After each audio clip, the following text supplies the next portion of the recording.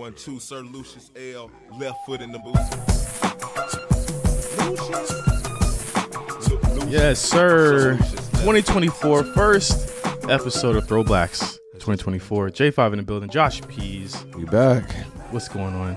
What's good, man? This is overdue. Yeah, very long overdue. Yeah, we've been working on this one for at least 2 months. Yeah, maybe longer. It got pushed back because Mark moved, and then holidays hit, and then all of that stuff happened. But we're doing it now, and it's. I mean, what better way to start off 2024 than with this album? It hit 20 years old last September, right? October. Okay. So now we're still within the window, so we're still good. But Mark MC, what's going on, brother?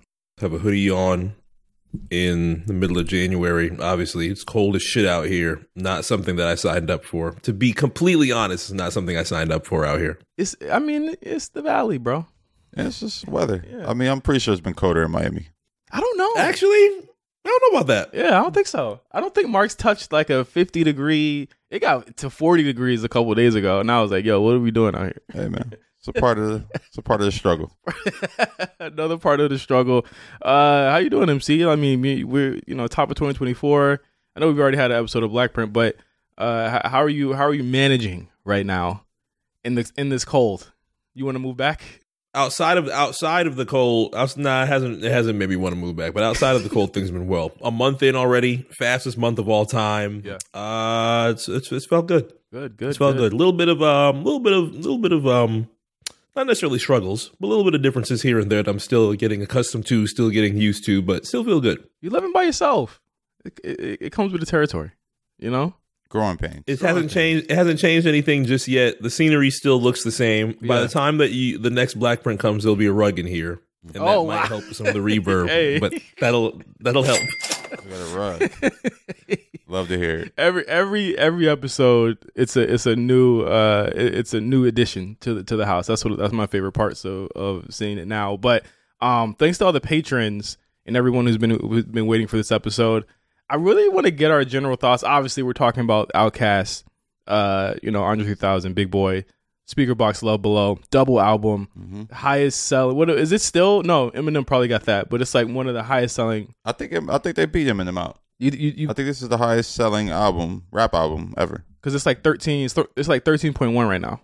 Yeah, I'm pretty sure it beat out Eminem at this point. I think last year that was the news article. Oh, okay, yeah, which is.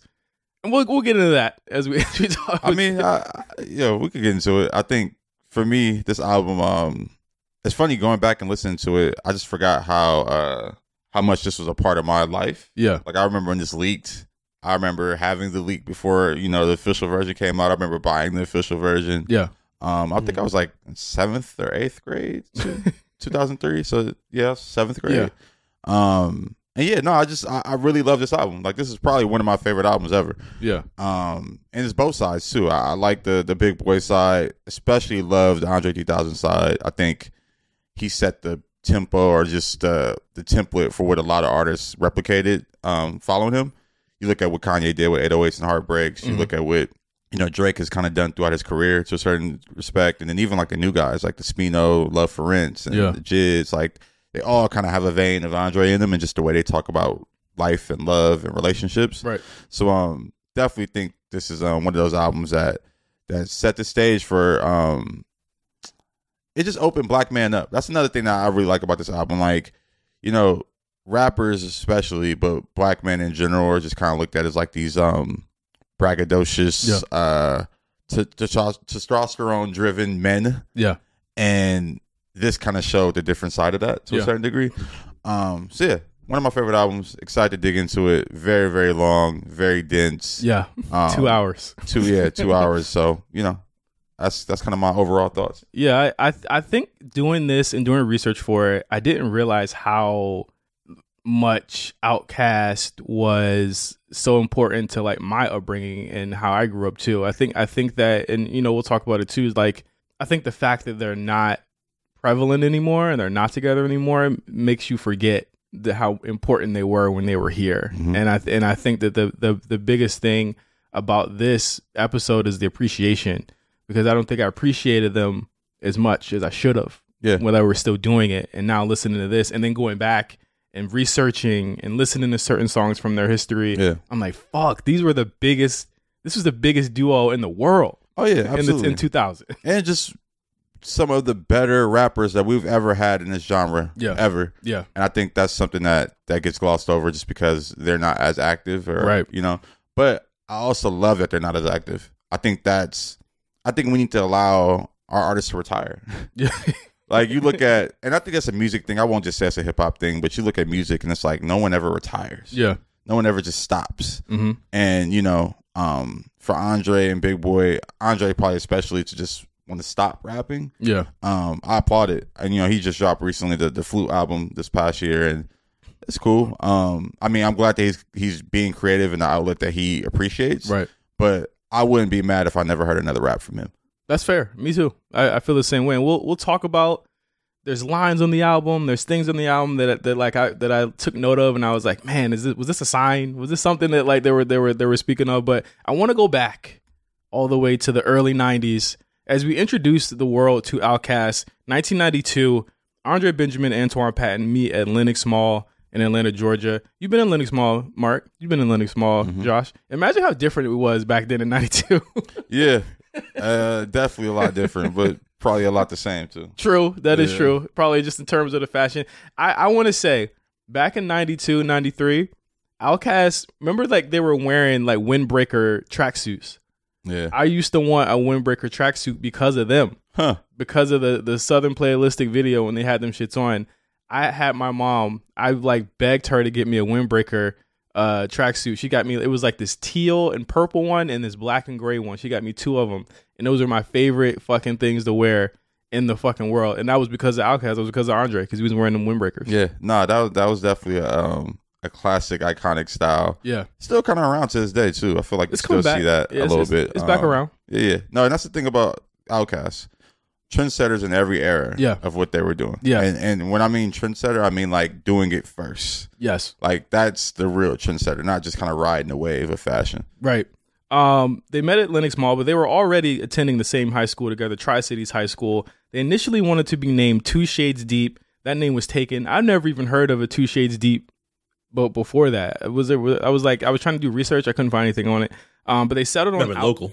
They were probably were very local. They settled on OutKast, and they formed a creative partnership with producers Organized Noise and their other fellow classmates, Goody Mob, and they became the Dungeon Family. I don't think we talk about how influential the Dungeon Family is to the South and to hip-hop in general either, just in terms of what they were talking about, providing a different lens to what we know now as trap or just like the street level stuff, but providing more of like an introspective and retrospective part of it too. Yeah, I mean, that's a big part of that, like, region bias that hip-hop just always kind of has towards itself. When I think about Dungeon Family, I think about just, like, and I hate to say Parliament, but it's like they brought a different sound to hip-hop that was very just different. It was elastic. Yeah. I think that's the best way to put it. The beats just felt like they were just coming from a different place. And just the way, you know, OutKast, Goody Mob, how they all rapped over them, like you think of some of those classic hits that they all had as a group, or as a collective. It's like, damn, like this brought something new and refreshing. Right. Like it was never anything that was just like, oh, someone did this already. Like one of my favorite songs is was it I-85? I-85, yeah. I love that record, and it's like that's just a record that's like it's just timeless. Yeah. And it's crazy, you know, like that's overlooked in hip hop at this point. It's crazy to think about. They gave us Watch Out for the Hook, of course, obviously. Cujo Goody, Cool Breeze, Big Gip, Sleepy Brown, CeeLo Green. And it's funny, that's why I say like the Parliament kind of flavor, because it's like they were singing and like it was just very funky. Multi-talented folks. Yeah. Multi-talented guys. Shout out to Rico Wade, man. The whole collective, honestly, like they tapped into a different sonic frequency that hip hop wasn't really experiencing. Mm-hmm. And it kind of traveled. You see other people kind of pick it up in different ways, but they never rooted back to Dungeon Family. So I think that needs to be highlighted. And then, I mean, we see, you know, possibly, I mean, could you say second, third most famous member of this family, Future? I mean, you know, still carrying the torch to this day. That's why I love when Future does stuff like Hendrix, because it kind of gives you that Dungeon Family Andre 3000-esque type of vibe. It's like this is truly, he's truly the child of that. Like he kind of gives you all sides of it and that pain from different sides. I think it's 'cause that's why Andre is like such a big fan of him, because he's just like, that is what I wanted to create. Yeah, no, definitely. I think Future kind of being of that lineage shows in his music. What I think about? I think about when how am I blanking my guy's name? When Gnarls Barkley formed. Yeah.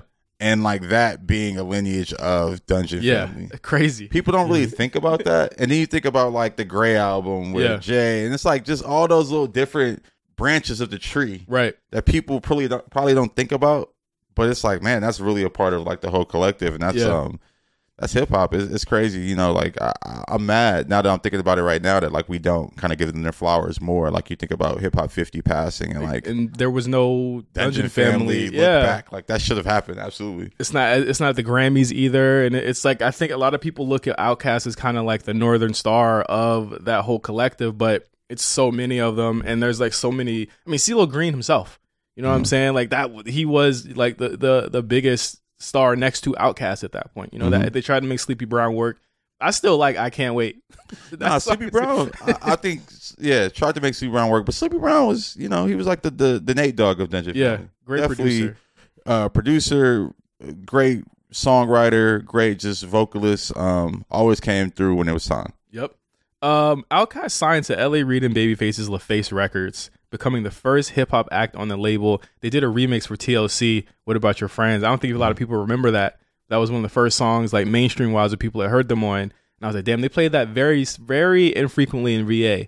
But I always remember that, hearing that remix and being like, who the fuck are these guys? And it was really super cool stuff there. But in 1993, they released Players Ball, which ironically, when I was doing research, it hit #1 on the R&B charts. That's crazy. I remember that being like, wasn't that like a Christmas song or like? Yeah, it came on the holidays. Yeah, it came out around the holidays, and that's crazy. It was on the R&B charts. It's probably just given that it was on the face, but it was a crazy. That was a great, like that being your first record out. It's like, damn, so good. Yeah, yeah, like it was everywhere in the South. Southern playalistic, Cadillac, funky music. One of the, like, listen, go back and watch that video. It's like a mock Players Ball type video, and they had the windbreaker track suits on and everything. The vibe of that was like, you wanted to be in Atlanta at that time. Because if that's how they live in, this shit looks pretty fucking cool. And they kind of showed you at that point what Atlanta was like. I know that at that point you had like the Ghost Town DJs. You had the My Boo video that came out around this time. You got to see like that part, but they were showing you the other side of Atlanta.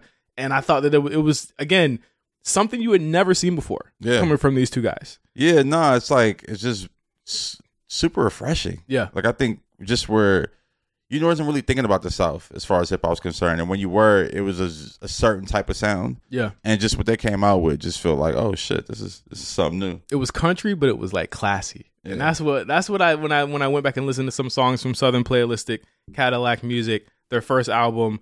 That's what I got from it. And they were barring up. That's one thing. It's like they were lyricists. Like when you think about Southern music now and what people think of it, it's not the most lyrical driven. Yeah. They were telling stories, just trying to be the best rappers.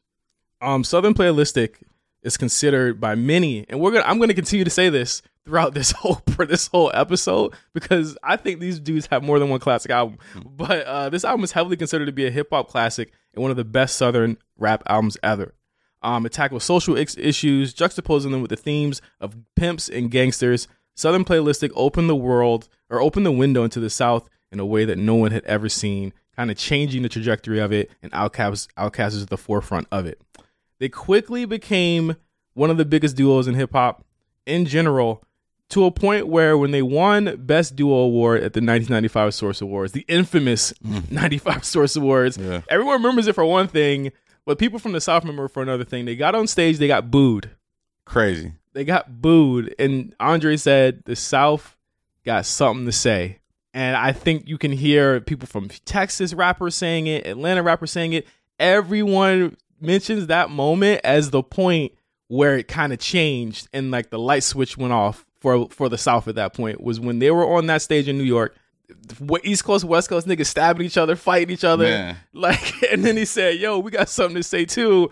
They was like, shut your dumb ass up. I mean, it was just really it's funny because I'm trying to remember who they were up against for the award. I mean, it probably had to be like Dog Pound, Junior Mafia. Like, I'm going to look right now.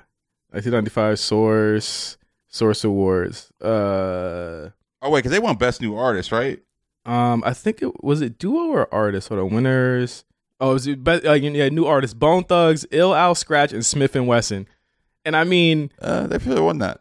there was really only one group out there that. But Bone was doing, Bone was having the moment. Bone was there, but again, it was like, but it was just so contentious at that point because like, Rap Album of the Year, they were also nominated for that. Scarface, The Diary was nominated, and Illmatic was nominated that year, and Biggie, Ready to Die won the award. That's crazy. That like the nominees are Ready to Die, Illmatic, Southern Playlistic, and The Diary. Like, there was already legendary at that point. They were nominated next to Big. Like, that's fucking unheard of. And I think that again, we don't talk about that shit enough with OutKast, yo. Like they're fucking.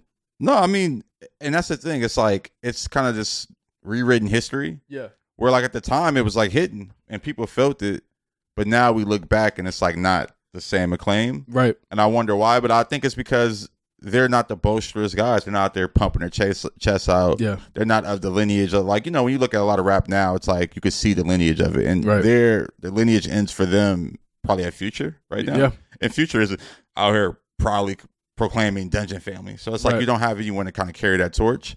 But yeah, I wish more rappers kind of look back at them as a group too. Right. I think, nowadays you kind of see people be like, oh, Andre is one of my influences. But it's like, no, this group was influential to you. I want to get to that when we get to the album too, because that's like my main pet peeve with it in terms of the group, the duo aspect of it. But Southern Playlistic went platinum and they began to work on their second album where their sound would change drastically.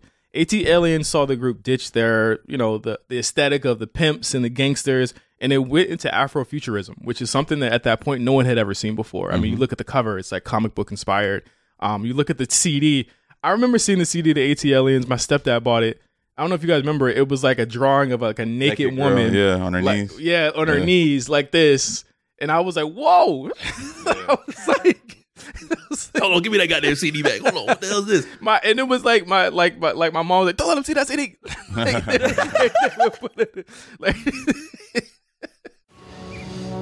Whether you're just discovering your voice or taking your show to the next level, you know what the world needs to hear. All you have to do is say it. With Spotify, set up your podcast, your food podcast, your mindfulness podcast, your never thought you'd get this far podcast, and watch those sparks fly.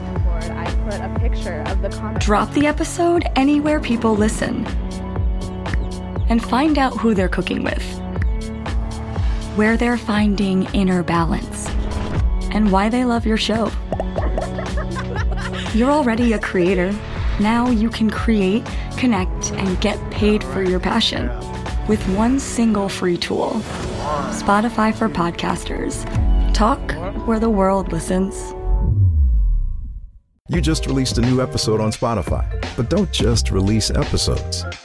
Stand out on the world's most popular listening platform, wherever your show is hosted, with Spotify for podcasters. So don't just publish your podcast. Guide listeners to recommended content, featured episodes, and more.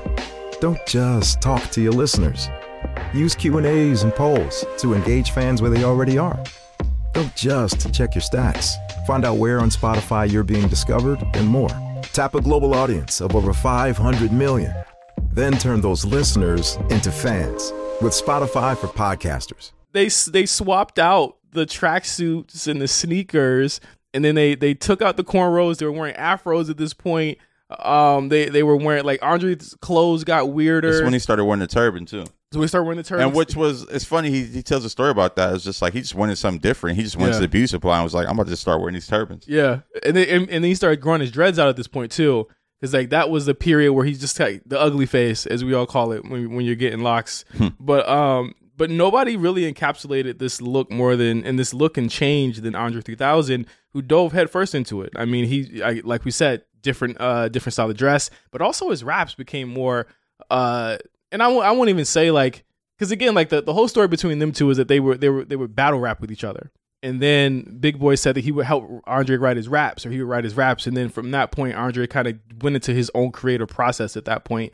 And I think that where Big Boy kind of gave you, and he's kind of different on Speakerboxxx as well in terms of the flow. He gave you the ABC right straight up. Andre started going into different pockets and different flows in AT Aliens.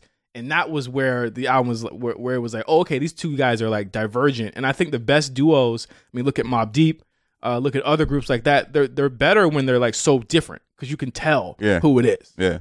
No, and I think this is when OutKast became OutKast to me. I think this is when they really encapsulated the name. You know, this is without a doubt classic album. From Elevators to Jazzy Bells to Wheels of Steel.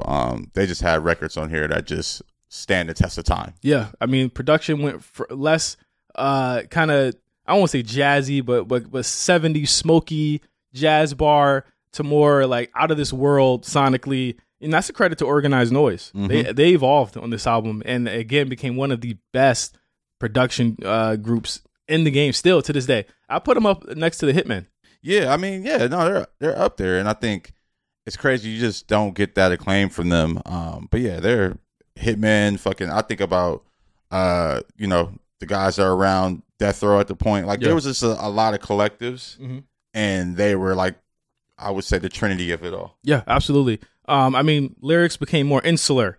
Andre talking about his religious upbringing. At this point, he had become sober. He stopped drinking. He stopped smoking at that point. And then they were both realizing they were getting old. Songs like 13th Floor, Growing Old, again, touching on subjects that a lot of people didn't think the South would touch on. I mean, it wasn't about swingers and vogues.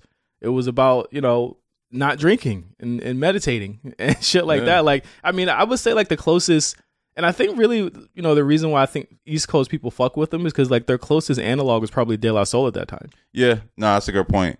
And it's crazy that you even mentioned getting older, because it's like they weren't that far removed from high school, but it's just like they were just vibrating higher. I think they just were consciously aware of just like where they stood in the world and where they stood in music. And they just gave a different perspective. I think even to my earlier point about just what Andre provided with Love Below, it's like it showed you that black men weren't a monolith. Right. And like, even if we were, you know, hustling and survive, we still had these other thoughts that we need to get out. Right. And again, this album does crazy. Nice, goes platinum again. But then in 1998, they come back, take 2 years off. They would take time off too. That's what I respect. They would take at least 1 to 2 years off between albums. LaFace gave them a lot of gravity to do what they wanted, because again, for their first rap act to be so successful, I think that's unheard of today. Like for a group to be that successful out the gate 2 times in a row, hit singles, all of that. And then they come out in 1998 with Aquemini, their third platinum album. I gotta say, I slept on Aquemini a little bit. I think I skipped straight to Stankonia. I never really listened to Aquemini a lot. I don't know how you could sleep on Aquemini, because that shit was everywhere when it dropped. Yeah. I mean, Rosa Parks alone. Yeah, everywhere. It was like they played it every 30 minutes on TV. Like, it was just a moment. And then I don't know. Like, that was the moment where I feel like the East Coast like kind of woke up to. Yeah, because then you had like the art of storytelling. Where I think Slick Rick was on that version, and it was just like they were having their moment where like they were being embraced by hip hop. And that video was crazy too. Mark, you remember the art of storytelling video back in the day? Yeah, I remember the art of storytelling video. I remember the Skewed on the Barbie video. As Josh brings up New York City influence, obviously you had Raekwon on that as well. I loved Aquemini a lot. Personally have it over ATLians in my book, just based off how, I guess you could kind of say a little bit, it's a little bit more upset than annoyed, I think, in their case, on the reception of how ATLians was taken from them in 1996, and how a lot of people listened to the album and it's kind of like, in their eyes, went over a lot of people's heads, or it wasn't really as appreciated as much as they would have liked it. And you kind of heard that anger a lot on Aquemini. Even though they went back to experimenting and doing a lot of the classics and the music that they did, they really weren't very happy with the way that a lot of people accepted or thought of in 1998 change and just evolving sound and not sticking to their roots and their laurels in 1993 and sticking with the way that Southern Playalistic went. Yeah, and again, they changed their style again. So from ATLians to this, Aquemini has so many influences, from country to jazz to psychedelic.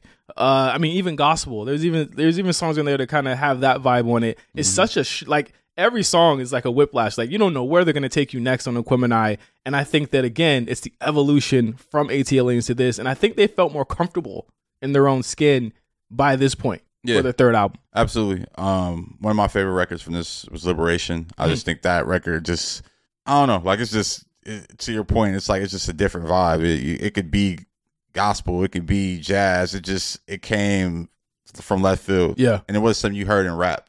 And something that's notable during this time, Andre would get involved with Erykah Badu. And at that point, that's where the trope starts, where if you date Erykah Badu, she's going to start making you dress weird. He was the start of it. Common after that.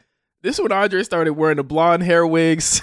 He was the big eyeglasses. I mean, it was already on the way before that, but I think she accelerated at that point where he was just kind of doing what he wanted. But the album had a huge controversy. Of course, I mentioned it a couple of seconds ago. Rosa Parks, one of their biggest singles ever. It drew the ire of the civil rights activist herself, and she claimed that her name was used without permission. The case was dismissed in 1999, but an appeal reinstated the case in 2003, stating that OutKast needed an artistic reason for using her name, and they eventually settled in 2005 with OutKast and Arista agreeing that they would create, I guess, like programs and stuff for kids to learn about Rosa Parks. I don't know if that happened, but what did y'all think about Rosa Parks? That was the song that you couldn't get away from. Yeah, I mean, it just for me, it was a dope song, and the video was dope too. It's just like, what the fuck? If you watch the video now, it's like, no, this is green. They definitely deserve to get sued for this shit. I mean, it's just, it's like when you're a public figure, you're a public figure. Yeah. Your story is going to be interpreted in different ways, and people are going to kind of latch on to it. But yeah, it's funny. I'm glad they settled. I don't know what they settled for, but hey. She just wanted some money, I feel like. I'm not going to lie, bro. I mean, I would too. They were the biggest group at the time. Fucking break Rosa Parks off a little bit. But I mean, I think that that was like the big single. But what I loved about it was that they had that one single for everybody. Every other single on the album was for just straight hip hop heads. Like it was like nothing but straight hip hop. Art of Storytelling, Skewed on the Barbie. All of those songs were like not traditional singles at that point, especially where we were at in rap with the Shiny Suit era. Yeah. No, that's the thing. It's like they were always able to serve the masses, but still be themselves. Right. And that's something that was very tricky for artists, always. And they towed that line really well. Rosa Parks was really the first time I had started seeing OutKast on like TRL at that point. That was really the first time you kind of saw them kind of breaking through Yo MTV Raps and then getting into like the mainstream part of MTV. And this would continue 2 years later with the release of Stankonia, which one of the best hip hop albums of all time to me. Okay. I put this over Speakerboxxx Love Below also. Ooh, okay. I put it over it. Released on Halloween Day in the year 2000, which is crazy. Yeah. One of the best covers of hip hop history too. I definitely love the cover. The cover is amazing. Love the cover. The cover is incredible. You look at that album and you're like, yo, what is this? Again, the Andre doing this.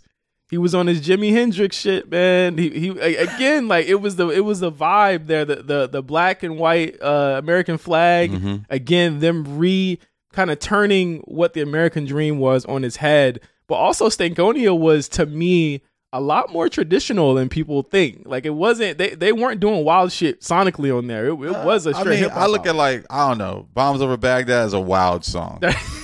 Wild song. It's like a dance track. It's like a it's like a ravey kind of like, it very much reminds me of like what was going on in that time, 2000s. Like it was just, I think of it as almost like video game movie music. Yeah. Where it's like, what's the movie I'm thinking of? Hackers or some shit. Like it's like shit's happening fast, rollerblading. The Matrix was out at that point. Matrix is actually a really good, better one. It's like that type of vibe. Yeah. But no. Classic album, Miss Jackson. Miss Jackson showed me that like Rosa Parks wasn't a fluke. Right. And that these guys can write really good songs for the masses. Yeah. And yeah, no, So Fresh, So Clean. Another one. It's like, damn. Like, that was back to back. That was So Fresh, So Clean, Miss Jackson, B.O.B. 3 of the best hip hop singles ever. On the same album. It's crazy. Same album. damn near back to back. I think B.O.B. is like the furthest song. I think it's like toward the end of the album there. It's like an hour, 30-minute album too. But again, this was one to date one of the best reviewed hip hop albums of all time. It has a 95 on Metacritic.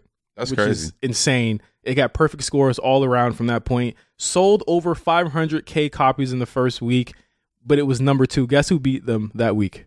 Who? Jay-Z, The Dynasty. Hey, man. By like, How about The Dynasty? By like 40K copies. I was like, but that was back in the day when big hip hop albums, they wasn't pushing shit back. They were just dropping them all in one day. How about The Dynasty? So yeah, that makes sense. Exactly. Like they wasn't like nowadays. I look at like the release calendar and it's like, okay, this person's gonna drop this day and I'll drop a single that day. There's never like, all right, OutKast, Drake, Kendrick, Jay-Z all gonna drop on the same day and they all gonna be cool with it. Nah. Now it's like it's so much different now. Which is crazy because it's like now fans have the better chance of listening to them all. Exactly. In the streaming era.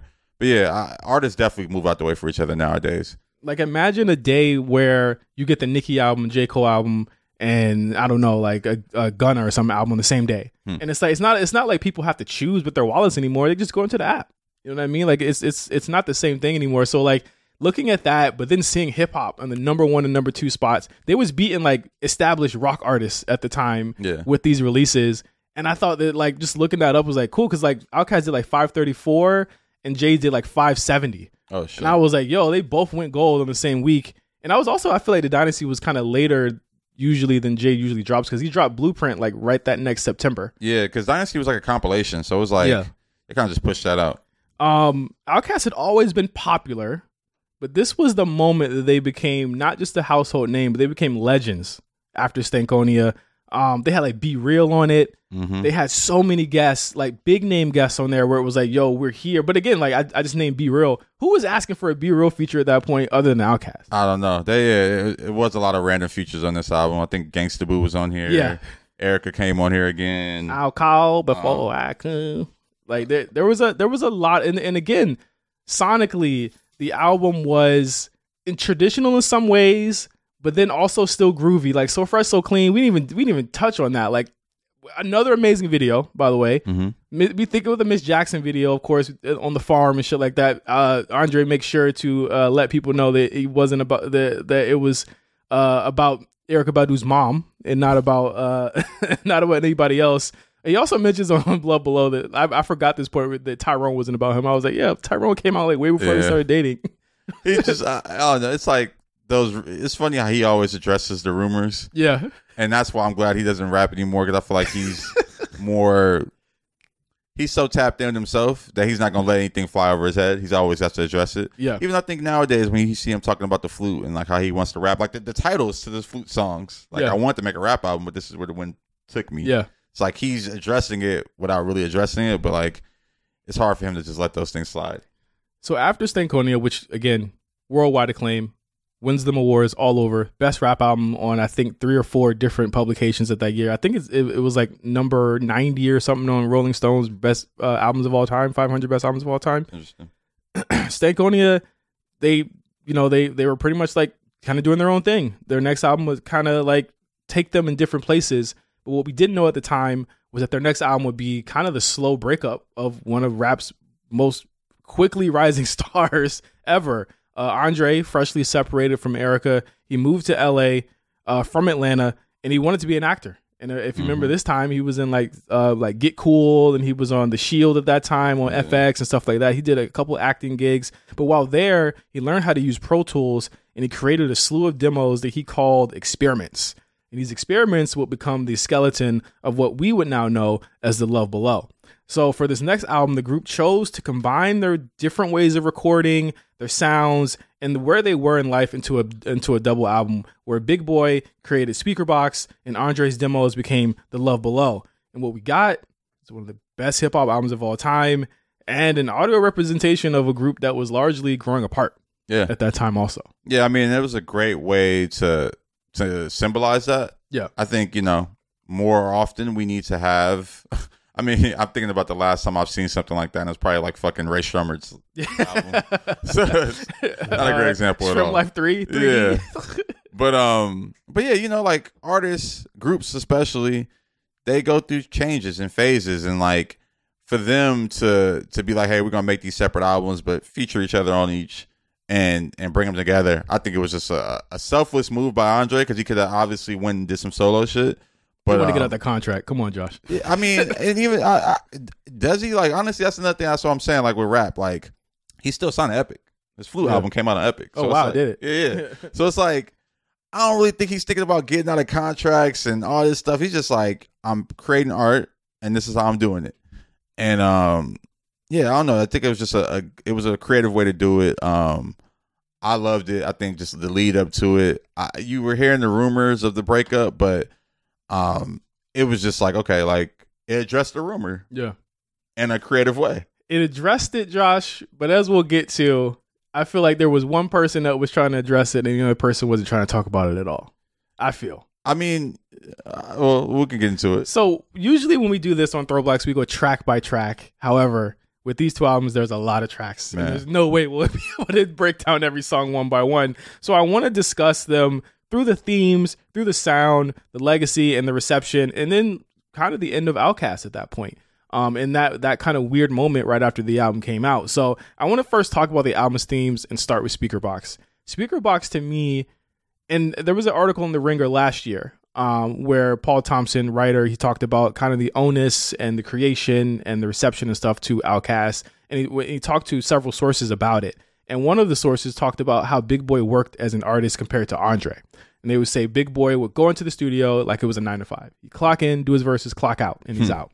Andre was more methodical and he thought about things and it took him longer to do these things. Whereas Big Boi came a lot easier. Yeah. So you see like in Speakerboxxx, I almost feel like he was trying to prove something to people. Because at that point, the conversation was already like Andre 3000 is the best rapper of all time. Yeah. Like that's where it was. And we kind of touched on it a little bit maybe 10, 20 minutes ago where it was like not many people talk about the dual aspect, but to be clear and more narrow about that, not many people talk about the Big Boi aspect.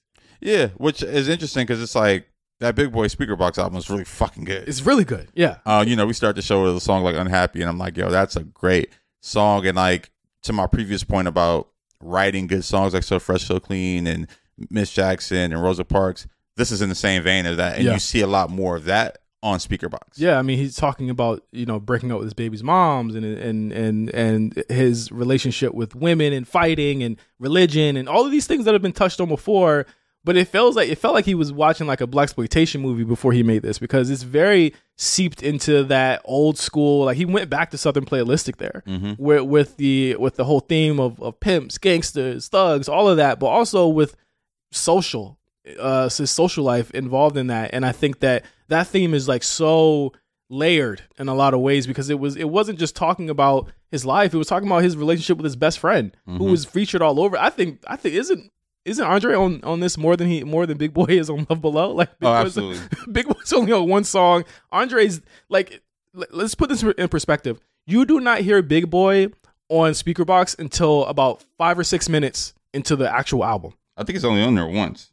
Well, Andre? Yeah. Yeah. Well, no. Benjamin. I'm talking about Big Boi. Big Boi on Love Below. He's on Roses, and that's it. Andre is the first person you hear on Speakerboxxx on Ghetto Music, and he has a verse, and then Big Boi starts to rap. It's like, again, like we talk about selflessness, but it's like, to me, I gotta put a lot in the sand, and I feel like Big Boi was more selfless. Like I feel like he was still giving Andre a lot. Like he's on several songs on this joint. But I also feel like it's like, I don't want to think of it as like giving a lot. I think it's just like Andre, like the album Andre created was an album that wasn't, like, to your point, it wasn't a 9 to 5 album. Right. It wasn't an album like that's an album you're writing in your sleep, damn near. You coming up out of your sleep and writing songs and thinking about this shit. Yeah. Whereas Big Boi is like, I'm making this song. Oh, this is where I think Andre fits. All right, let me save this for him. Let me do this for him. And I think that was kind of just the difference in how the album sounds sonically. But I that's why I say that I think Andre's a little more selfless with it because these are all very personal songs. Right. Very personal fucking album. Mm-hmm. Me personally, I probably wouldn't even attach this to something like Speakerboxxx because it's so personal. Yeah. But it's like, just to be able to attach it to it and have songs like Roses and Hey it's big fucking songs. Yeah. Like those is like the biggest songs in the world. Big Boi gets credit for that too because it's not Andre 3000 in the bill. Yeah, it's both of them. Yeah. So it's like selflessness. I'm giving you one of the biggest songs ever. Hey Ya is like huge. Grammy. I think that won them the Grammy. Bro, Hey Ya is big as fuck. Like to this day. Yeah. Anyone knows that song.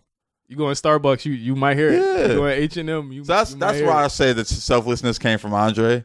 But I understand what you're saying. Yeah, I totally get it. I think Big Boy wanted to pass the ball more, and Big Boy's he's a group artist. Like, has he done a solo? He's done a couple of solos and a couple of group projects, but like, he's at his best when he's with a partner. Yeah, I think even with Killer Mike being a partner for a lot of his career, the second half of his career, it's like he's at his best at that point. I mean, then again, he has one of the biggest songs of all time too, with The Way You Move. That's not necessarily with anything with Andre on it. No, but it ain't bigger than Hey Ya. It ain't. Yeah, come on. The Way You Move is big. Is it not? That's what I'm saying. The Way You Move is insane. I want to look at those numbers. I don't think it's bigger. Hey, come on. Hey Ya is like multiple times platinum. Way You Move, diamond. My Way You Move might be. Well, you could probably fact check it, but I feel like I heard Hey Ya way more than The Way You Move. I'm gonna be real.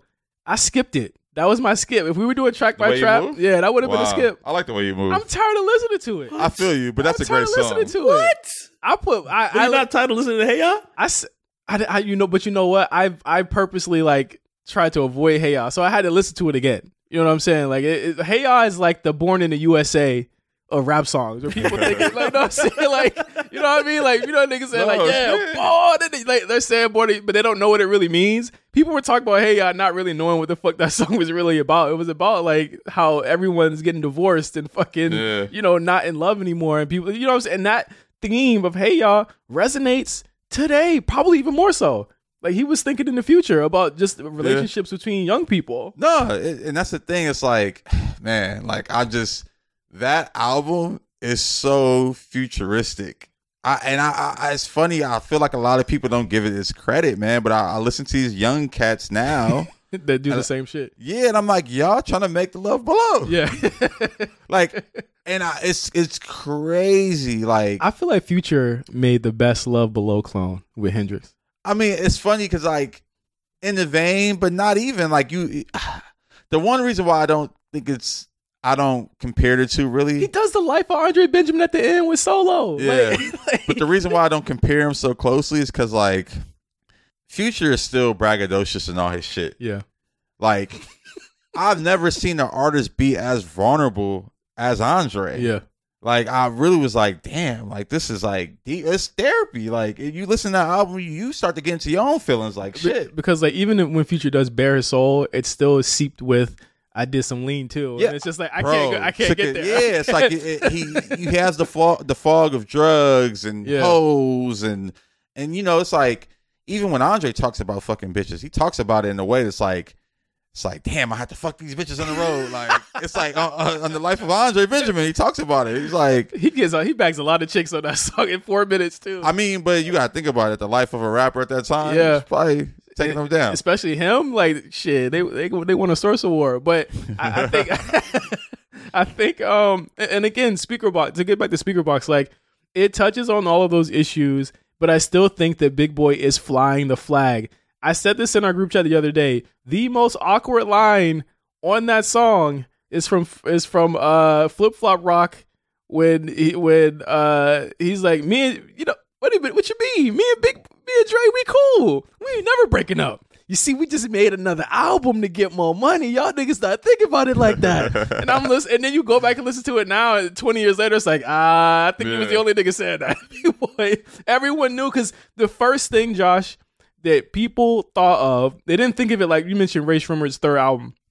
When that came out, nobody thought of a breakup. They were just like, oh, they're just trying to find a way to break up the streaming or whatever.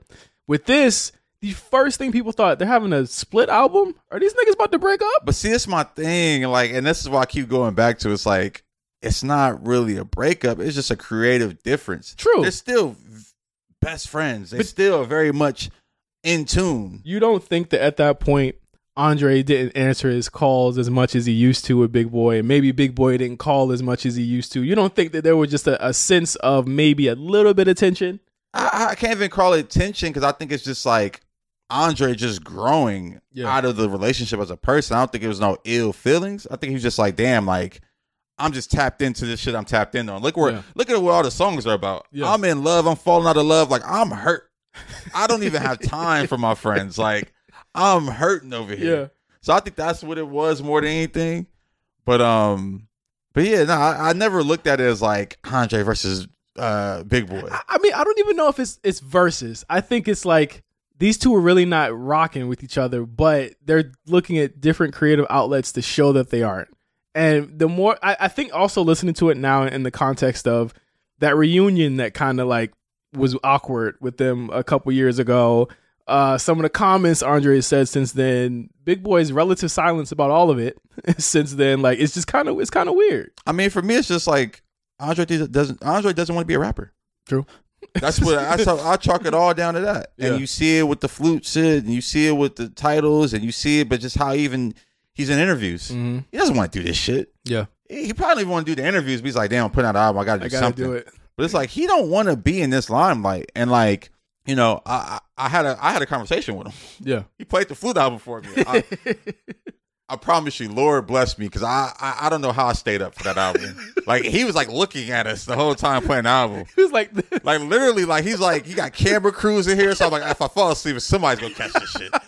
So, and like he talked about just his mind state and where he's at. And he was like, man, like he was like, when he started playing the flute, and this was showed me that like it was just a creative difference. It wasn't really a thing.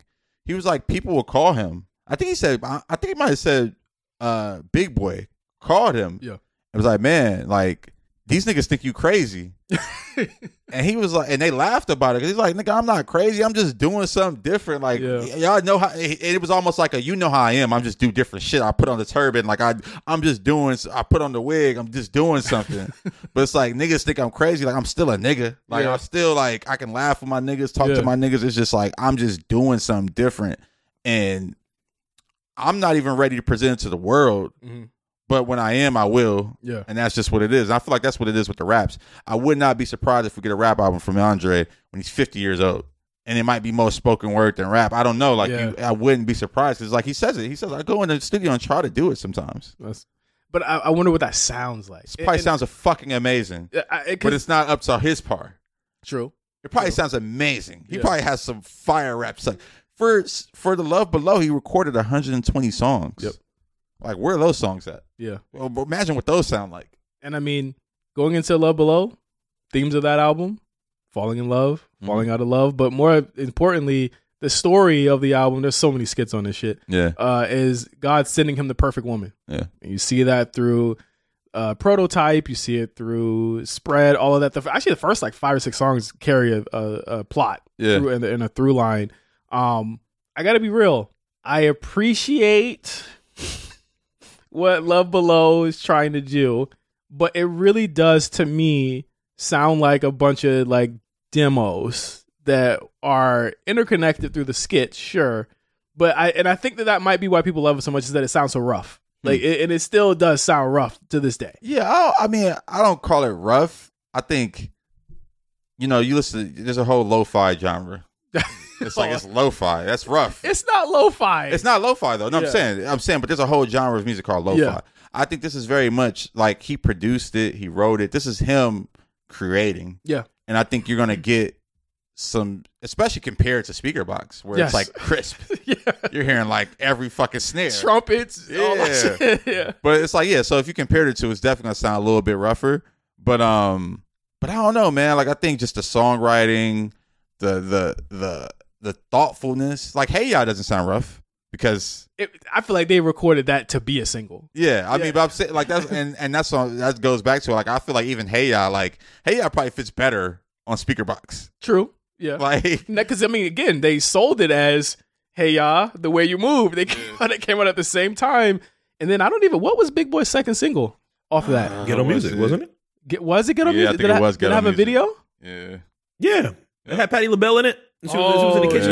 Yeah. Funny, Ghetto Music was on one of the Maddens. It was. Because the thing is that Hey Ya just overtook the conversation. I would argue that Hey Ya overtook the conversation of the actual Love Below album, because you didn't really hear much about the themes of it until like after. Well, I mean, you had Roses. Yeah. That was a big record. That had a video. Great video too. Yeah. Like that was, I fuck with that. Kanye was in that video, right? Yes. Yeah. And that's another thing about what Andre was doing at that time. You had like Kanye came out around that time. You had Andre. you had Farnsworth Bentley, Yep. you had this preppy college look that was coming in, and That was they the ushered era. that in. Yeah, Like that was the era. He ushered that in. Like even just the skits, the one skit he has with Farnsworth Bentley, or whatever. I hate Hello, the good skit. sir. I hate it too. Hello, good sir. Hello. Honestly, that's my real big knock on this album. So many skits. The accents he's using throughout the album. I'm like, why are you talking like this? Again, I mean, I appreciate "Behold a Lady." That song's great. Yeah. It's very, and you know what I think you and many people like this because, and I think the reason why I kind of fall off on it is because so much of it sounds like Prince cosplay. Well, I mean, I wouldn't say Prince. A lot cosplay. of it, but it's not It's Purple Rain inspired. adjacent. Yeah. It's not Purple Rain mean, adjacent. Yeah, I think the vocal inflections, but I think sonically it don't have the Prince flavor. Oh, because he can't play those instruments. Yeah, but I think I think it's inspired by Prince. Yeah, I think I absolutely. Its inspirations are big. Yeah, and you think, well, of Andre as an artist throughout his career, hell yeah, he's inspired by Prince. Mm-hmm. Like "Spread" is a Prince song. Yeah, "Spread" is. I mean, it's a lot of songs you could say on there. Like shit, "Behold the Lady" to a certain degree is a Prince song. Yeah, but yeah, I don't knock it for that. I also feel like, and again, I like this album. I like it. I really do like it. It does not really sounding like it. Yeah. The singing's not good. The singing's not good. The singing's great. The singing's not good. I mean, it's like some say Atlanta. I say yo. That's the weird accents. It goes back to the weird accents. Some say, but even that's like that. York. He's not trying to really sing right there. That's like it's like Broadway musical singing. He thought he was Frank Sinatra. Nah, he didn't, bro. He was giving the song what it needed at the moment. I don't consider that singing. I couldn't get with it, bro. I feel you though. But again, I like it. You know why I like it? I like it because it's imperfect. It's perfect because it's imperfect to me. Like as a companion piece to Speakerboxxx, it's more of like an addendum and not an addition to me. Like I feel like I can't call it that. I feel like Speakerboxxx is the OutKast album that I kind of want it. And Love Below, and the thing is about it is like I feel like Andre 3000 respects my opinion on it because he knew people would think of it that way. I mean, I'm just saying, going off of listenability, which is my big thing for listening to albums, definitely listen to Love Below more than I listen to Speakerboxxx. There's no way. This time coming back to it this time, I was like, bro, Unhappy, Bow Tie, Church. I'm just not in that. Like I'm just like, it just sounds like you going to the players' ball. That's every song feels like I need a 3-piece suit to listen to. I will say, Big Boy was getting off on them cartoon ass beats on Speakerboxxx too. Sometimes life can get you down. Why did you just make this a Looney Tunes? It's almost you can hear it. Yes, you can hear that shit on there. Like the production is definitely like, listen, I'm a modern production guy. Like I feel you. Like some of the shit he was rapping over, I'm like the what's it? 2 on the Boom. You know what's crazy? I actually really like that beat, but I'm also like, come on, man. Like it was like put on the first demo you hear and let's rap over it. Like he was like he heard him make the drums. He was all right. Stop right there. We just gonna rap over this shit, and it's just in a constant loop. But it's like that's how they used to do it in the old albums too. So it was like I fucked with it. But I will say, Love Below has the and again we just said Speakerboxxx was crisp. You know what I mean? But like again they complement each other. Yeah, well. They complement very each well. other. I think for me, I go back and listen to Love Below more, but it's because I think those songs are more timeless. You just said you like Way You Move. Oh no, Way You Move is a timeless record. That's one. But I'm saying I just think the Love Below songs are more timeless. Like She Lives in My Lap. Baby, I Love You. I'm like Dracula's Wedding. Like those are songs that I'm going to listen to That's forever and be like, oh, this is great fucking music. Like in any era, that's a great song. You know what kills me though? What? That last half of Love Below. Where I'm like, nigga, wrap it up. But no, see, that's the thing. It's like I feel I know what you're gonna say because it's like you have like My Favorite Thing. Yes, but I love My Favorite Things because that's like like I'm trying to think of an artist that does that today, where it's like just an instrumental song. From Toro Imoy. Yeah, but even a rap artist, you might get Drake where he has just like fucking Yabba singing some shit. Like it's like that's what that feels like to me. It's like I'm not gonna rap. I'm gonna let this person come in, or I'm gonna just do this. And I don't know. It's like my favorite things is like one of them songs. I'm like another one of those like Matrix type songs. Like seems like I should be running faster like a wind tunnel when I listen to that. But I just like what he did there. I'm like, okay, like you interpreted that song in your way and you put it in that album in a cool way. Crazy how much just think about how much they had to fucking pay to use that sample. Well, it's like an interpolation, so it's like you kind of like the techno beatnik type version. But I mean, you got that, the Norah Jones song. I like Take Off Your Cool. Didn't age well to me. I like it, though. Rap it up. I'm like, rap it up. Get to the rapping part. I was like, I know he rap on here. I know what you mean. I know he got another rap song. That's the thing. It's like, I don't know. Like, that's such a, like, when I hear Take Off Your Cool, Norah Jones, I think about Drake and Yabba. Yeah. Or like when rappers go and get the folky singer to come and do their thing real quick. Like, there's no, without Take Off Your Cool, and I know that we haven't had the best review of this album. There's no Yachty rock album. Yeah. Like, there's no, like, when you see that happen, it's like, oh, that's a direct correlation to that. Yeah, true. That's true. I mean, and then, and again, I respect listen, he takes big swings. Rosario Dawson on the song. Yeah, I don't like the way she recorded in the song, though. I like it. Baby, I love you. I don't care about what any of them say. Like, that was you know what? I just realized the other year that's not Beyonce on Where Are My Panties? For 20 years, I thought that was Beyonce. Never thought that. Why did you think that? Why'd you think that? That doesn't sound like Beyonce to y'all? No, not at all. Not even a small piece that don't sound like Beyonce? Mm-mm. She would have had to read that. Chill out. Anyway. Oh, you know what? Anyway. I'm leaving before he gets us in trouble. Who is it? Whether you're just discovering your voice or taking your show to the next level, you know what the world needs to hear. All you have to do is say it. With Spotify, set up your podcast. Your food podcast. Your mindfulness podcast. Your never thought you'd get this far podcast. And watch those sparks fly. I put a picture of the comment. Drop the episode anywhere people listen. And find out who they're cooking with. Where they're finding inner balance. And why they love your show. You're already a creator. Now you can create, connect, and get paid for your passion with one single free tool. Spotify for podcasters. Talk where the world listens. You just released a new episode on Spotify, but don't just release episodes. Stand out on the world's most popular listening platform, wherever your show is hosted, with Spotify for podcasters. So don't just publish your podcast. Guide listeners to recommended content, featured episodes, and more. Don't just talk to your listeners. Use Q&As and polls to engage fans where they already are. Don't just check your stats. Find out where on Spotify you're being discovered and more. Tap a global audience of over 500 million. Then turn those listeners into fans with Spotify for podcasters. Back to Take Off Your Cool.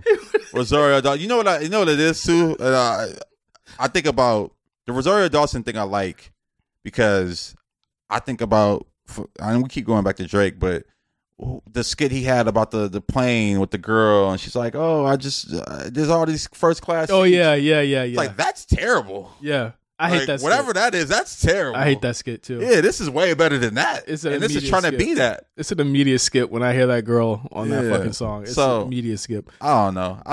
But again, you got that, but then you'll get Day in the Life of Andre Benjamin, which I think is the most. And the thing is, like, that was the last time we heard that motherfucker rap for a while. Yeah. After that, probably to like walk it out or some shit.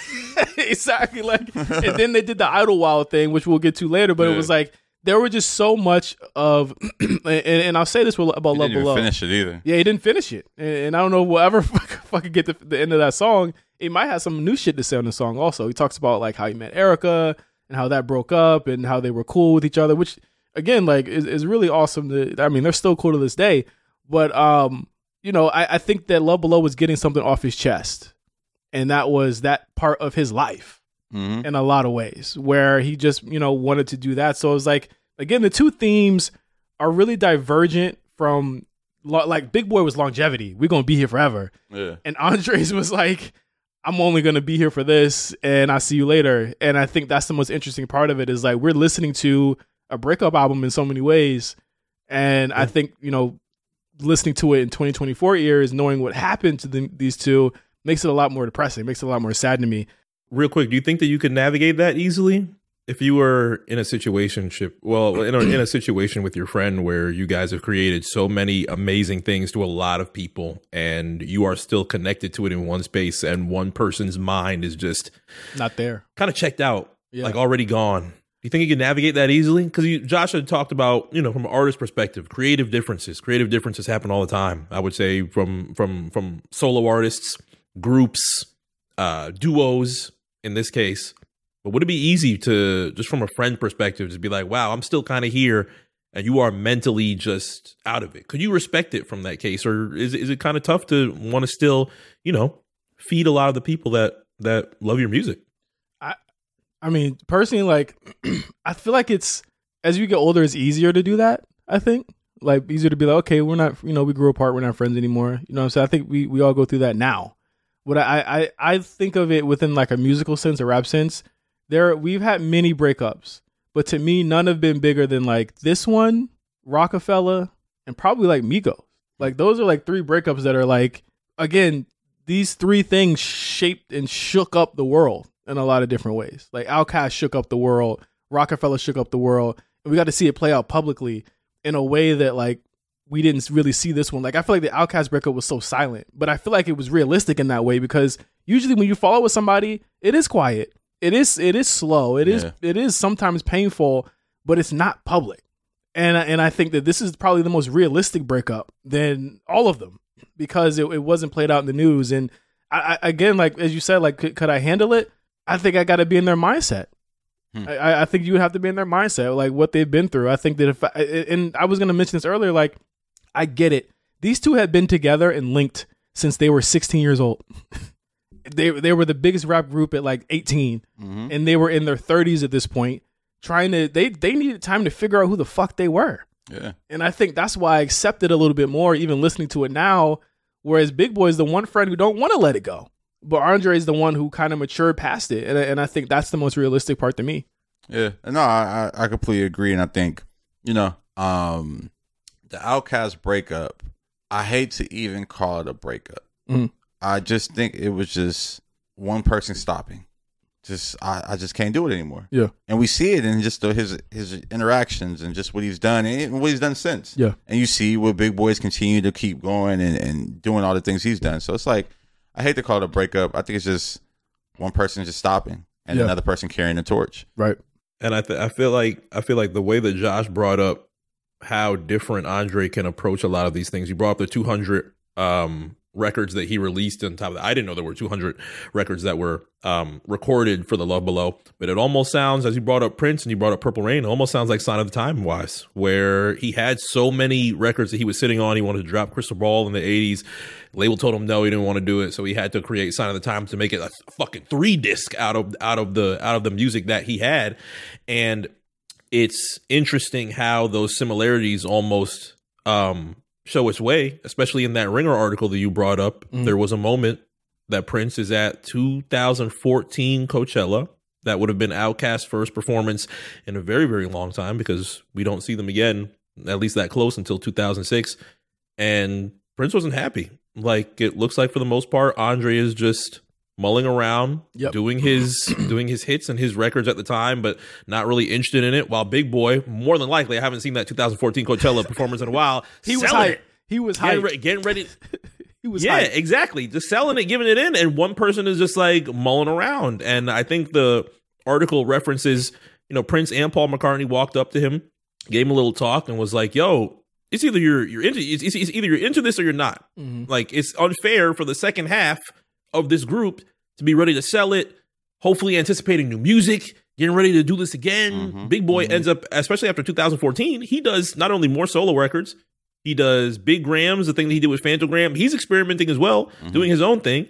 And one person is just not giving their half of this iconic duo. The last few years that we got from Prince with that said it was like, it's kind of unfair. I think that And again, that Ringer article, if you guys haven't read it, is fantastic because it really breaks down Andre, like literally the slow breakup of this group. But is there a sense that you guys feel like Big Boi was fighting against the fucking wind at this point, fighting against a heavy wave where it's just like, I still exist. I'm still here. Like Sir Lucius, Left Foot, all of this stuff. Like, I don't think Andre's on any of these projects that he does afterwards, like at all. No, I mean, I don't even expect him to be. Yeah. It's like, he don't want to rap. What, you gonna make him rap? I think they tried it once with like Royal Flush. Royal Flush came out like 2009. Yeah. Like, all right, we back. And then that was it. Well, I mean, we could touch on Idlewild too because it was such a minor release. Yeah. Like Idlewild was a movie that even when at the movie it's Purple Rain adjacent, by the way. Well, I was gonna say, I feel like a lot of the music that was recorded for Love Below is in Idlewild. Yeah, it was. Like, I mean, but then you get like really cool stuff like Hollywood Divorce, where it was like you got one of Lil Wayne's like most kind of like notable verses. I feel like a lot of people forget about his verse on Hollywood Divorce. That was back in the day when people was like, who had the best verse though? And it's like nobody really does that anymore. It's like, who killed who? It's just like, he didn't kill Andre 3000, and I'm like, I mean, can we just enjoy the song? Like, go back and listen to Hollywood Divorce if you haven't. But it was such a minor release. But that, I mean, I consider this their final album, Speakerboxxx Love Below, not Idlewild, because it just was so, like Morris Brown, Mighty O. It's like these sound like demos. It's a good thing that Big Boi, helped a little bit with that and dropped that same year, got Perp Volume 2, because that introduced us to not only a lot of different sounds, brings back more Dungeon Family, introduced us to artists like Janelle Monáe, and he creates the second wave of what is going on with Dungeon Family in that case, while he's just wondering what Andre's doing. And at a certain aspect, it's just like, wow, there's a lot of different instances where you could look at, and it's like, wow, Big Boi's being just left out in the cold here. And thankfully, he's been able to take it with such stride and not have that, spill out with a bad quote in the press, anything like that. And he's kept it pretty cordial. He's been relatively quiet for years about he doesn't want to do this. That's why the thought that he's leaving him out in the cold is just like, I think. You don't think that? I just think he just doesn't want to do this. I think that Big Boi's. If I don't want to rap and I don't want to be a part of the music industry, I'm just gonna stop doing it. I think Big Boi is one of the most disrespected like rappers, like because he was like, think about it this way: he was a member of one of the biggest rap duos of all time, right? One of them who everyone says he's better, like is better than him. He's like clearly like the Marty Jannetty of it, even though he's still like fucking, he's still talented in his own right. He leaves, everybody leaves with Andre and says, "Oh, Andre 3000, best rapper in the world." Never has a solo album. Big Boi has several solo albums, and they still consider Andre better. Like, I feel like Big Boi has been like not fighting for relevancy, but fighting for people to like be like, "Hey, I was in the group." Yeah, too. I mean, maybe that's his fight with the public and perception. But I don't think that's his fight with Andre. Andre don't want to rap no more. It's not so because I don't want to do something. Yeah, that means I'm leaving you out in the cold. Like I don't want to be a part of this anymore. I resent, but our friendship is different though. They're still friends. Different. They still talk. They're still friends. They're probably not as close as they used to be. Yeah, but I mean that's just how you grow. You grow older. You got kids. I think that I resent the idea that the reason I resent the idea that Andre is like top 10 of all time is because the only proof of purchase there is Love Below. That's the only reason I resent it. I hear you, but because his other verses were on duo albums. I hear you, but if they're good verses, they're good verses. Of course, yeah. I can still put Andre top 10 because you put Big B.I.G. top 5 and he only got 2 albums. But that's one more album that Andre got. And that's one more album with more rapping than Andre got. I mean, if you was to take all the verses that Big has and all the verses Andre has, might be close as far as like output. I mean, I resent it. You know why else I resent it is because I feel like Eminem started this wave of people just hopping on that trend and saying that he was the greatest of all time. I mean, I don't know. Was Eminem the first to say it? Yeah, I like publicly like that because remember on Till I Collapse, Till I Collapse, he says it goes Biggie, Jay-Z, Tupac, and Biggie. No, Reggie, Jay-Z, Tupac, and Biggie. Yeah, and Andre from OutKast, Jada Corrupt, Nas, and then me. And then when he said Andre from OutKast, everybody was like, Andre from OutKast? And it made so many people go back and listen to like OutKast records. I mean, I guess that's the power of a white rapper. That's what I'm saying. I resent that idea because Big Boi's cold as fuck. Like, he's dope. Yeah, he's cold. But even when I was listening to that shit back in the day, I was not saying Big Boi's better than Andre. I'm sorry. Southern Playalistic, I think Big Boi got him. ATLians, it feels even to me.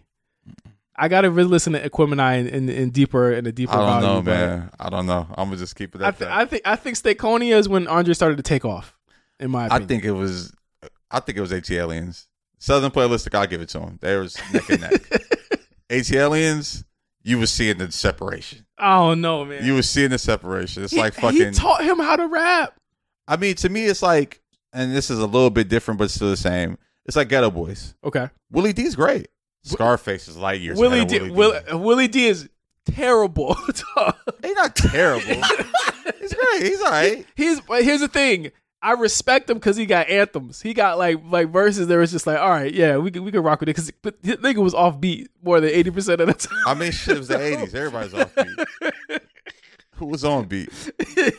I'm gonna get killed by like Dion. Shout out to Dion. He's gonna fucking kill me. I even think about it in the sense of like UGK. Okay. Like I thought was Lil Pimp C. But I mean, Bun was always like clearly like. Yeah, Bun was a good rapper, but Pimp C was a good rapper too. More charismatic. Yeah, it was the delivery with Pimp. It was always the delivery. I'm trying to find Andre 3000 guest verses like in order. In those mid 2000s. Yeah, because I want to talk about. I want to see what our favorite ones are because he stops here. He stops after Idlewild, doesn't rap for a while. He returned to rapping in 2007, and he did Walk It Out, Throw Some D's, Lloyd's You, and Jay-Z's 30-something, all within that year. And people thought he was gearing up for a solo album, but he didn't. He never dropped one. Out of those, what was the best one? Wait, what was it? Walk It Out? Walk It Out, Throw Some D's, You, and 30-something. I like Throw Some D's. Throw Some D's was good. I like You was cool too. It definitely wasn't 30-something. No, I don't even remember 30-something. I'm not going to lie to you. Yeah, I remember. 30-something, Jay-Z, Kingdom Come. It was such an eye roll. When I was 15 years old listening to 30-something, I was like, Jay, what the fuck is this? 30 will never be cool. The U verse wasn't bad either, but I think it's Throw Some D's. And then we had International Players Anthem, which I think a lot of people would consider probably his best. Yeah. One of his best verses ever. Yeah, like ever. Royal Flush. I forgot about Devin the Dude's What a Job. Oh yeah, that's another great. That was a record. That was a great record. He was on Q-Tips, The Renaissance. He was on Greenlight. Forgot about that too. Oh yeah, because I only listened to. You know what? I remember that because they play that. They probably still play that to this day on the radio. Yeah, his verse. Yeah. Yeah, he killed that. What else? He was on the remix to Sierra's Ride. I forgot about that shit too. He was just doing whatever. I feel like those was a lot of like L.A. Reid favors. Who linked them? I was just like, who called them and said, Andre, we got this? I think wasn't Sierra signed to L.A. Reid? No, right? She was what was she signed to? She was on Uptown Republic 88 Epic Drive. Oh yeah, she was. Okay. LaFace, sure enough. Yeah. He was on a remix to Deuces. He was on Kesha's The Sleazy. Oh, remix. He was on Deuces. He killed Deuces too. He did. He killed. That's what I'm saying. Like, and that's my another thing about him being the best rapper. Like after it was kind of like said. He would come and give you some verses on some places that you wouldn't expect a verse from him. Yeah. And it would be like, damn, this thing is really good. He was on a 2011. Well, actually, he was supposed to be on. He was on Take Care. He was supposed to be on Sir Lucius Left Foot, and it was blocked by Jive Records, which is odd. That's very odd. He was on Beyonce's 4th album on Party, of course. Yep. Another great verse. He was on Lloyd's Dedication to My Ex. I don't remember that one. Me neither. He was, of course, we talked about him on Carter 4. Oh yeah, classic verse, classic album. You know, dropped that one. We were unfair to Carter 4. I'm gonna say that. He was on The Real Her, which again is full circle with Drake. He was on The Real Her. I thought that, and again when that came out, there was a lot of hype behind that verse because we found out that night that it leaked that he was on it. Mm-hmm. And then when because like Drake didn't announce it officially that Andre was on it, then we saw it there. He was on B.O.B. to play the guitar. I heard that. I remember listening to that. B.O.B. was supposed to be the next Andre 3000, but he was a little bit too heavy-handed with the. Yeah, I don't know about that one. He was too heavy-handed with the pop hits. That's the first nigga that ever really got canceled for believing in a flat Earth. Let me just say that when the nigga came out and said the Earth is flat, niggas stopped fucking with him immediately. He stopped getting calls ASAP. That's a nigga that has a Taylor Swift feature very early. Isn't that crazy? Yeah. Like in rap. Yep. And I mean, he don't got to rap anymore, pretty much. 2012, he was on Jeezy and Jeezy's Ideal with Jay-Z. I forgot about that one. Yeah, I'm good on that one. And then he was on the Gorillaz. He was on Channel Orange. Some of his best verses were with Frank Ocean. Yeah, that is true. I will say. He was on Blonde. He was on Blonde too. Dissing Drake. That's why I was confused. I was like, "Yo, you were on his record 5 years ago." What did he say about Drake again? What did he say about him again? He had some line about, "Oh, I'm sorry. I thought all the rappers were writing their own verses or something like that." It was right around the time with the Meek Drake beef. Brother, I'm so over just because a rapper is speaking. That's a diss. It's not a diss. It's not a diss. That stinks. That's not a diss. But all right. He wasn't writing his own verses. That was the crazy part. Yeah, he was. Not back in the day, he wasn't. Who was writing his verses? Big Boy was. He said it. He admitted it. Okay. He did. I don't think it's a diss. I don't think Big Boy is writing his verses. I would like to fact check that. Big Boy said it. Why would he lie? You just said what you said. Oh my Nigga feel disrespected. No, but then you said he did. But then you said he didn't feel disrespected. Hey, Josh, saying shit. You twist the narrative. I'm not twisting. I'm just saying. Y'all saying he feel disrespected. He got a partner that's relatively silent. Oh my God. Might let him ride with a lie or two. I think the most eye-opening and soul-bearing is his verse on T.I.'s Forgotten. Hustle Man or Trouble Man Heavy as they had the song Sorry, where he basically apologizes to the fans for not coming out with an album. And it was like a 30-something, 40-something bar verse where he was just talking about where his mind was and why he never dropped the album. I actually think that is one of his best verses because T.I. just kind of lets him go. and he raps for about a good 3 minutes on that one. Same year he was on God Forgives I Don't, right? 16? Yep, 16 was the record he was on? Yeah. 16 was another one where he dropped like 60 bars and Ross was happy as a motherfucker. He was like, let's just it went crazy. But Ross was like, look at me, nigga. Ross was so fucking happy. He let the song play for another 3 minutes. That shit. Like, I like the 16 verse. I'll give you that. I think God Forgives I Don't. I want to talk about that album one day. What a strange era in Rick Ross's career. Yeah. I know we talked about Deeper Than Rap, but like we all know what God Forgives I Don't was supposed to be. But he was they saw him in the studio with Mike Will in 2013, and then he was on on Future's Honest, on Ben's Friends, Wichitola. It was a fine song. I feel like they overhyped the Ben's Friends shit. It was cool. What was this thing? These guys don't mean shit. These guys don't mean shit. Whoa. Honest turning 10 pretty soon, right? Let me take a look. Wow, do we talk about it? Honest turns 10 this year. This fall, this fall, like September. Honest turns 10 in is it September? I think so. Let me take a look. It's April 22nd, 2014. We might have to do Honest this year. That was a turning point. That album was a turning point. But yeah, he does a lot of verses. You know what I mean? And I think the legacy of Speakerboxxx Love Below made it so that he never really had to make an album. I'll just be real. Like, people love that album so much that he doesn't have to. And we see with the reception. It won Record of the Year or Album of the Year on the Grammys. I think one of the first, was it the only hip-hop album that's ever done that still? The other hip-hop album was Miseducation of Lauryn Hill. Oh, yeah. So there's only two. That's two. Crazy. And still, to this day, that's the only thing that's happened. I personally thought that Kendrick should have got it for the Pimp a Butterfly a couple years ago. Wait, who got it in 7? Did Macklemore get it in 7? I think so. That's a rap album. No, I mean he won Best Rap Album, not Album of the Year. That wasn't Album of the Year. No, yeah, Album of the Year. I think Dan probably was closest to getting it, but I think Taylor came out that year too, or Adele. One of them came out. They always block him whenever they come out. I think Taylor's probably going to block whoever does it again.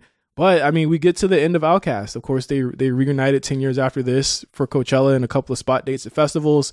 As Mark mentioned, Andre looked like he would rather be anywhere but there. And from there, we get a bunch of verses and we get the Flute album. And to this day, 20 years later, Speakerboxxx Love Below it stands the test of time.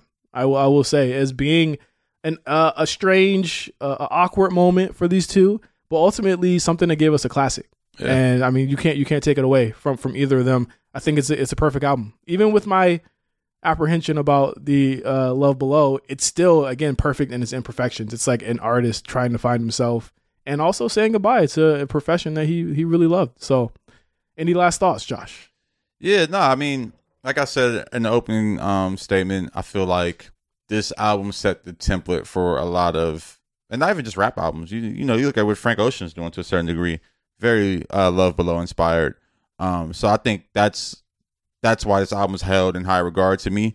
And I love the Speakerboxxx portion of it too. I think there's a lot of great music there, and it's the best balance to this. I think if one that comes solo, they wouldn't be as impactful as they are. Mm-hmm.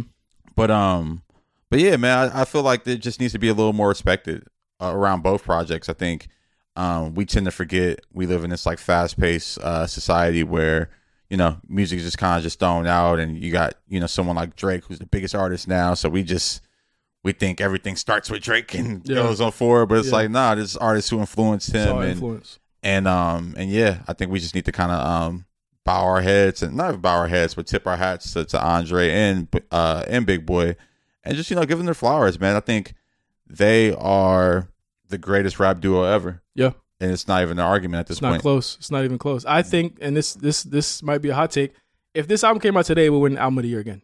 Oh, absolutely. That's another thing. It's like, it's timeless. Yeah. It's really a timeless album. And it's like, it's crazy that they were able to make that at that time. I think you weren't getting a ton of timeless music around then. Nope. You know, you look at a lot of music that came out that same 50, year. We had 50. I was going to say 50 is 50, but 50 sounds a little dated. Get Rich sounds a little parts of it. You're like, huh? Like that. Heat. Yeah, you feel it's like certain songs. That's don't do it. Whoa. Yeah, Heat. I don't know. It's just certain songs that sound a little dated. What the fuck hoodie was he wearing at that Boston Rockets game? What the fuck was that? I don't know. All the TV channels he's on? Yeah, like, take that monkey shit off, man. You embarrassing us. Oh man. But yeah, that is Speakerboxxx Love Below for ThrowBLKs. We're gonna make a list. I want to make a list of every album that we should touch on this year. A lot of people want to see us do another rock album. They really love the Green Day album, and they want to see us do another one. Green Day episode is one of my favorites because we were like literally like spitting bars from Billy Joe Armstrong, like it was like Jay-Z. But we're gonna make a list. We'll share that out to you guys on Patreon. But thank you guys for listening to ThrowBLKs. We'll be back next month. Back on schedule for February. What's like a good like love? Should we do R&B finally? Yeah, we do R&B. I thought we were doing Confessions. Oh yeah, Super Bowl. Yeah, we'll do Confessions next time. That album has so many theories and so many. Great album. Who is it about? We gotta do deluxe version too. They have to Shine verse. Oh yeah. Yep. Again, going from one like Diamond album to another Diamond album into Confessions. So yeah, thank you guys for listening. And we'll see you guys next month for Usher Confessions. I think let's just stamp it. Usher Confessions. We're gonna do it. So next month, Usher Confessions. We'll be back at you with another episode of Black Print as well. And thank you guys for listening. For Josh and MC, I'm J5. Thank you guys for listening, and we'll see you next week. Peace.